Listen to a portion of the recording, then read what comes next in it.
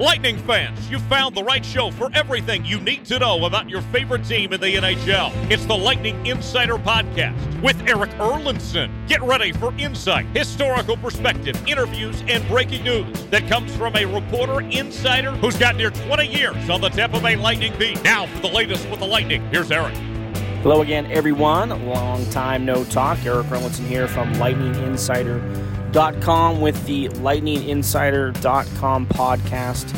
And it's been a couple of weeks, and it's been a slow couple of weeks since we last discussed anything here on the podcast, but I figured I'd check in with everybody, see how your off season is going, because the Lightning's off season is now quiet, because the last time we talked about the only thing that Julien BriseBois had on his plate was the pending arbitration case involving Ross Colton. And of course, as we know, Ross Colton and the Tampa Bay Lightning agreed to the terms of a new 2-year contract extension to avoid arbitration and keep Colton under contract at a very reasonable and team-friendly, if we will, contract status, 2 years, believe, if memory serves me, $1.15 million cap hit.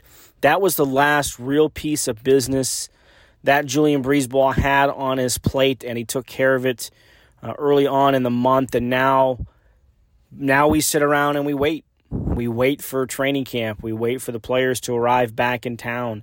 If you've been following anything involving the team, and if you listen to this podcast, I am sure you have been, that the Stanley Cup is making its way around the team, and not just the 2021 team, of course, as we know, the 2020 team as well, because they did not get to have their day with the Cup. So we have seen the likes of Kevin Shattenkirk and Mitchell Stevens and Carter Verhaeghe and the like get their day with the Cup. Steven Stamkos most recently had his, when it was declared Steven Stamkos Day in his hometown of Markham, Ontario, and he got to enjoy that as well. I know a lot of the players were lobbying that they should get 2 days with the Cup.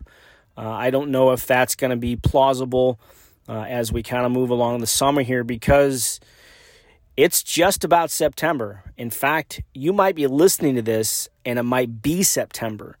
And what September means is that training camp is right around the corner. And in case you missed the announcement from the team, they will hold a prospect camp/tournament that will also involve the Nashville Predators, the Florida Panthers, and the Carolina Hurricanes. Those 4 teams will be in town starting September 18th. Each team will play 3 games. It will be a round-robin style type of a situation. It's not necessarily a tournament per se, but each team will play a total of 3 games, starting with Saturday, September the 18th, when the Advent Health Iceplex up in Wesley Chapel will host the teams. Now, Tampa Bay is scheduled to play a game at 1 p.m. on that Saturday, September the 18th. The first game will be at 10 a.m. Tampa Bay will play at 1 p.m., but that location has not been determined. Everything will take place in Wesley Chapel, but we just don't know yet when Tampa Bay's first game will take place on the 18th. We know it's scheduled for 1 p.m. We don't have a location. Tampa Bay will be back on the ice on Sunday, September the 19th. Also at 1 o'clock, that game we know that one will be at the Advent Health Iceplex up in Wesley Chapel. The teams will hold a practice on Monday, and the final round robin of games will take place on Tuesday, September the 21st. Tampa Bay and Florida will finish things off with a 1 o'clock game again at the Advent Health Iceplex in Wesley Chapel. And when you start to see that kind of stuff come out, you know that we're getting close to hockey season. And some of the players who are scheduled to be there for Tampa Bay do include some of their top picks from the past few seasons. Roman Schmid, the defenseman, who was their first pick in this year's draft. Gage Goncalves, who was a second-round draft pick in 2020, Jack Finley, who was a second-round draft pick in 2020. Both of those players did take part in the abbreviated camp here prior to the 2020-21 season. Both of them got some time in Syracuse. They will be back in training camp this year, along with the likes of Gabe Fortier and some of the other team's top picks, including goaltenders Hugo Alnefelt, who the team is very high on. And if you read the hockey news, Hugo has been among the more highly rated goaltender prospects and certainly one of the team's top prospects in the system. He is scheduled to take part in this prospect tournament along with Amir Miftakov, who was a late draft pick in 2020. He is signed into a contract, so both Alnefelt and Miftakov will be playing in North America this year. We presume that Alnefelt will play in Syracuse, while it's expected that Miftakov will get some time playing for the Orlando Solar Bears in the ECHL this year. So both of those players are expected to be in camp. But this is also the precursor to the start of training camp. So we don't have an official date on the start of training camp, but it's not hard to put a couple of pieces together here. The first being that this prospect camp will finish on September the 21st. That's a Tuesday, which means probably Thursday the 23rd is when you can expect that Tampa Bay will open up training camp and officially kick off their title defense, their second consecutive title defense, when players are expected to report, and then the first day on ice will almost certainly be on September the 24th. So that's kind of looking out there on the horizon on what to expect in Tampa Bay Lightning land, in the NHL as well. So that's what's kind of going on with Tampa Bay right now. Again, pretty quiet since the Colton signing. I wouldn't be surprised if there's a player or two still to come, just in terms of maybe adding some depth to the Syracuse crunch, maybe some tryout contracts along the way. Not sure how Syracuse is being put together at the moment. Again, a guy to keep an eye on is Gage Goncalves. I mentioned him. He was an overager when Tampa Bay drafted him in the second round of 2020. So he has the potential of playing in Syracuse. So if that's on their mind, maybe that fills one of those roles that the team will be looking for, depending on what kind of a training camp he has. Of course, we know the pandemic really disrupted a lot of the junior leagues. Last year, the Western League did get the opportunity to get in some games. So both Goncalves and Jack Finley did get some games for their respective teams. Goncalves plays for Everett while Finley plays for Spokane. So those players did get some time in. But Goncalves is somebody to kind of keep an eye on when we get to training camp to see kind of what of an impact, if anything, that he might make. All right, some big news around the NHL that raised some eyebrows was the fact that the Carolina Hurricanes issued a offer sheet to Montreal's Jesperi Kotkaniemi. And if you remember back a couple years ago, when the Montreal Canadiens and general manager Marc Bergevin issued an offer sheet to Sebastian Aho. And as we've seen in the past, offer sheets, they don't happen very often because, first of all, a player has to agree to an offer sheet. I'm sure there's plenty of offer sheet opportunities that have been there in the past, but it does come up to the player and the agent to actually sign the deal to even start thinking about this. So we don't see them very often. They're kind of like Bigfoot. We talk about them a lot. We understand that there's been evidence of them in the past. Maybe we are tricked into seeing what we're believing or trying to believe what we're seeing. So they don't happen very often, but when they do, it does tend to bring about some hard feelings. shall we say, and all you got to do is just research Dustin Penner, Anaheim Ducks, Edmonton Oilers, Brian Burke, Kevin Lau, to kind of figure out what that could do to a relationship between teams. Again, they do happen. Shea Weber, of course, signed an offer sheet with the Philadelphia Flyers years ago. Before that was matched by Nashville. And that's the other thing.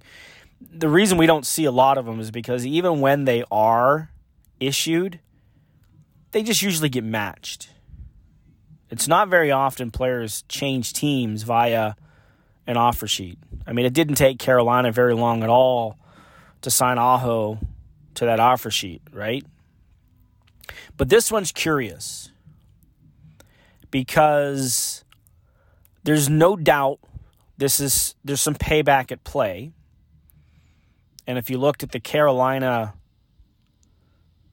Twitter feed in particular, you could see that,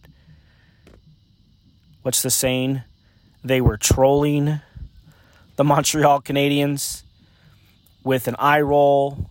They released a statement in French that they had signed Kotkaniemi to an offer sheet. The signing bonus for this contract is $20. You heard that right. $20. Well, why is 20 significant? What does that matter? Why is there a $20 signing bonus included in this contract?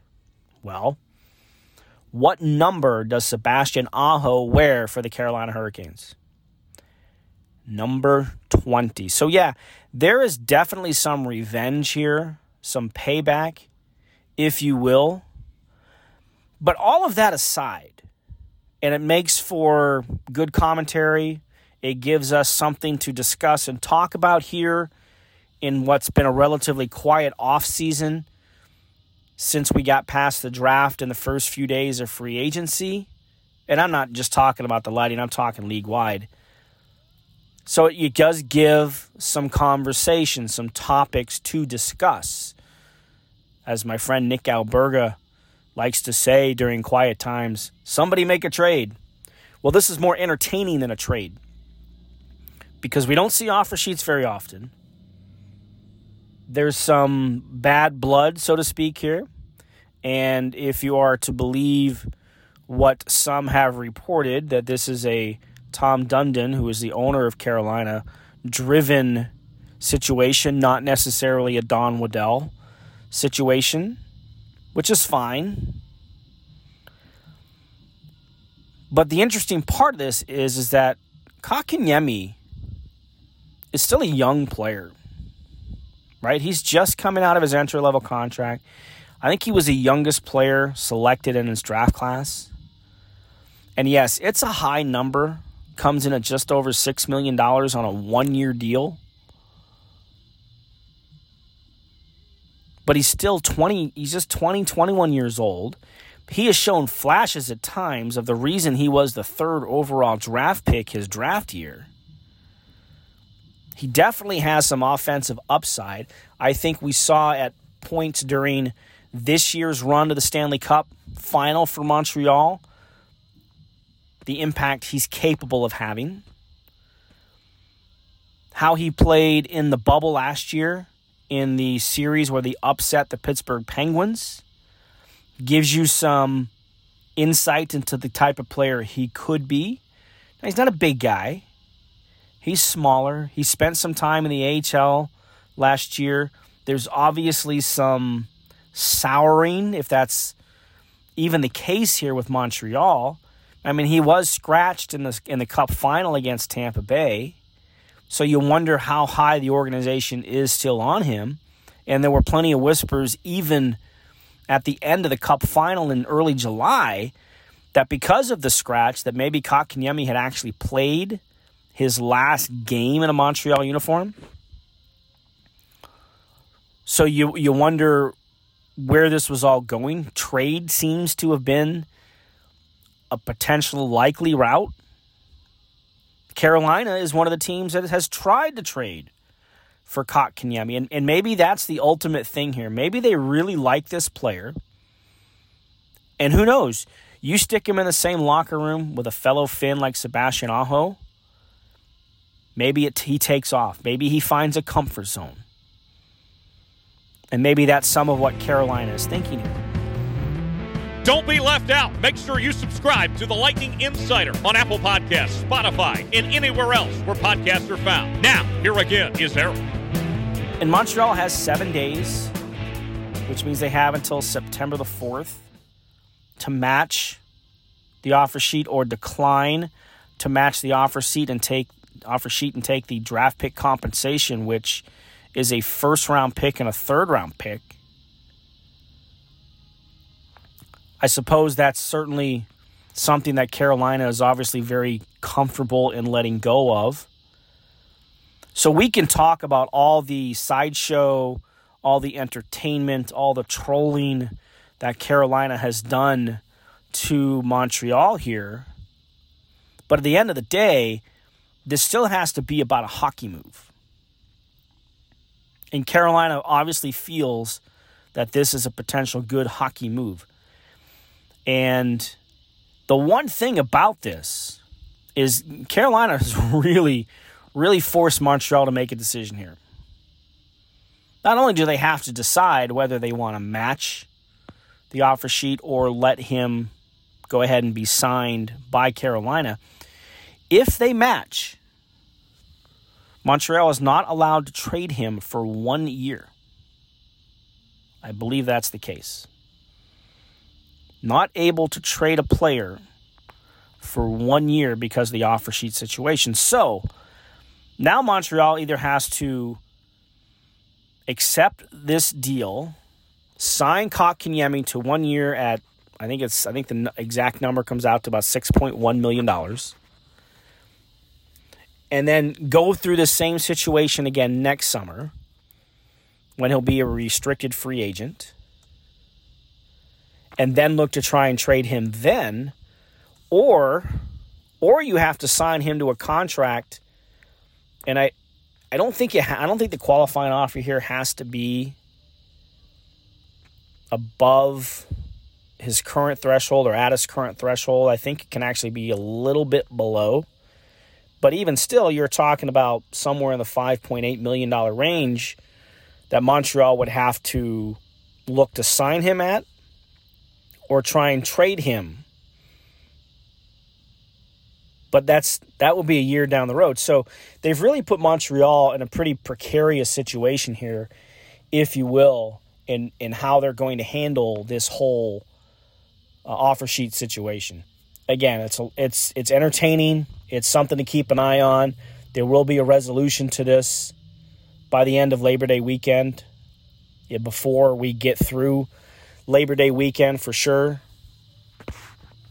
But either way, it does give us something to kind of discuss and talk about on what has been an otherwise pretty quiet hockey calendar here during the offseason.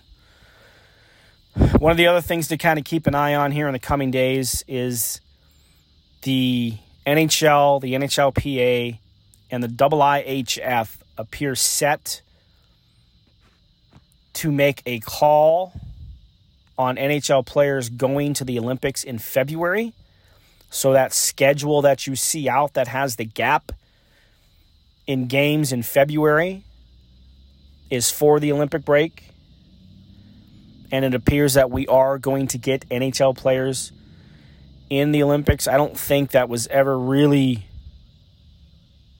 going to be a case where they didn't go. I know there are some issues, rights issues, insurance issues, if a player contracts COVID while in China, any of that stuff. I know that those were some big issues that the league and the PA and the IIHF were trying to work through, who was going to pay for the insurance if a player gets sick and they can't play, or whatever the case might be. So look for that announcement here as I'm recording this on a Monday, probably by the end of the week. So leading into Labor Day weekend, we should have an official word on what's going to go on and take place between the NHL and Olympic participation. Again, that would be in February. Couple of sad notes around the NHL. First of all, Mr. Ranger Rod Gilbert passed away at the age of 80. Hall of Famer, longtime Ranger. We also lost Jimmy Hayes, just the age of 31. Former Panther, former Bruin, former Blackhawk, brother of Philadelphia's Kevin Hayes, found dead at his home at the age of 31, leaves behind a young family, 2 young children, including an infant. Very sad. And then, of course, a little closer to home was the loss of Tony Esposito, Phil Esposito's brother, the Hall of Fame goaltender. And if people aren't familiar with Tony in his time with the Lightning, him and Phil were really the 2 driving forces behind this franchise. Phil, as he is the showman, was the mouthpiece. He was the public figure. He was the guy in front of the cameras, in front of the microphones, the notepads, when the franchise was being awarded, and in the early days of building the franchise and putting the team together. Tony was right there alongside Phil for almost all of those early years. So yeah, he is known as a Blackhawks legend, Hall of Famer for his time in Chicago. But he did have an impact with the Tampa Bay Lightning, and he lost his battle with cancer earlier in August. And it was a sad few days because, again, I went from Esposito to Gilbert to Jimmy Hayes. And I can't leave you here without saying a couple of kind words about Mark Cook. Mark Cook from Pewter Report, if anybody follows the Bucks, suddenly died in early August. Been working for Pewter Report for the past 10 years. I had just literally spoken to Mark just a few weeks before his death.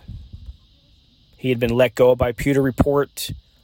He was asking me in my situation what I had done independently to try and stay on. I worked with Mark at the Tribune years ago, back when there were still bureaus, and I worked in Brandon and he worked in Plant City, and he came out to the Brandon office quite a bit.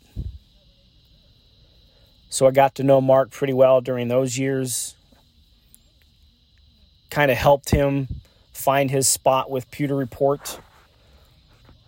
And he turned it into a very, very entertaining situation he had there, between his podcast, between his YouTube videos, his writing, all of it. And it was a very sad day when I found out that Mark was gone. So, hug your loved ones, folks. Time is precious. Nobody knows what tomorrow brings. Take advantage of today and those who are with you while they're with you. Also want to send a quick shout out to the group at Thunderbolts. They held their picnic over the weekend and they raised $1,200 for the spring. So guys, great job. Well done. Keep up the good work. Stephanie, Thomas, and all the group there that's in control of that. Job well done. So we'll leave this episode here on a little bit more of a better note, and don't want to leave it on a somber note. So congratulations, guys, on raising that money for the spring. All right, that's going to wrap things up for me here in this in-between off-season and training camp situation. We'll talk again a little bit closer to the start of this prospect camp. Again, the first games are scheduled for September the 18th at 10 a.m. and 1 p.m. Tampa Bay plays at 1 p.m. Location is still TBD. So just be on the lookout for that. So we'll talk before then, and hopefully by the time next time we talk, we have at least a little bit of a true official training camp schedule. All right, make sure you rate this, you subscribe to this, you review this, you share this. Let your friends know what's out there. It's LightningInsider.com podcast. I'm Eric Erlinson. Until the next time.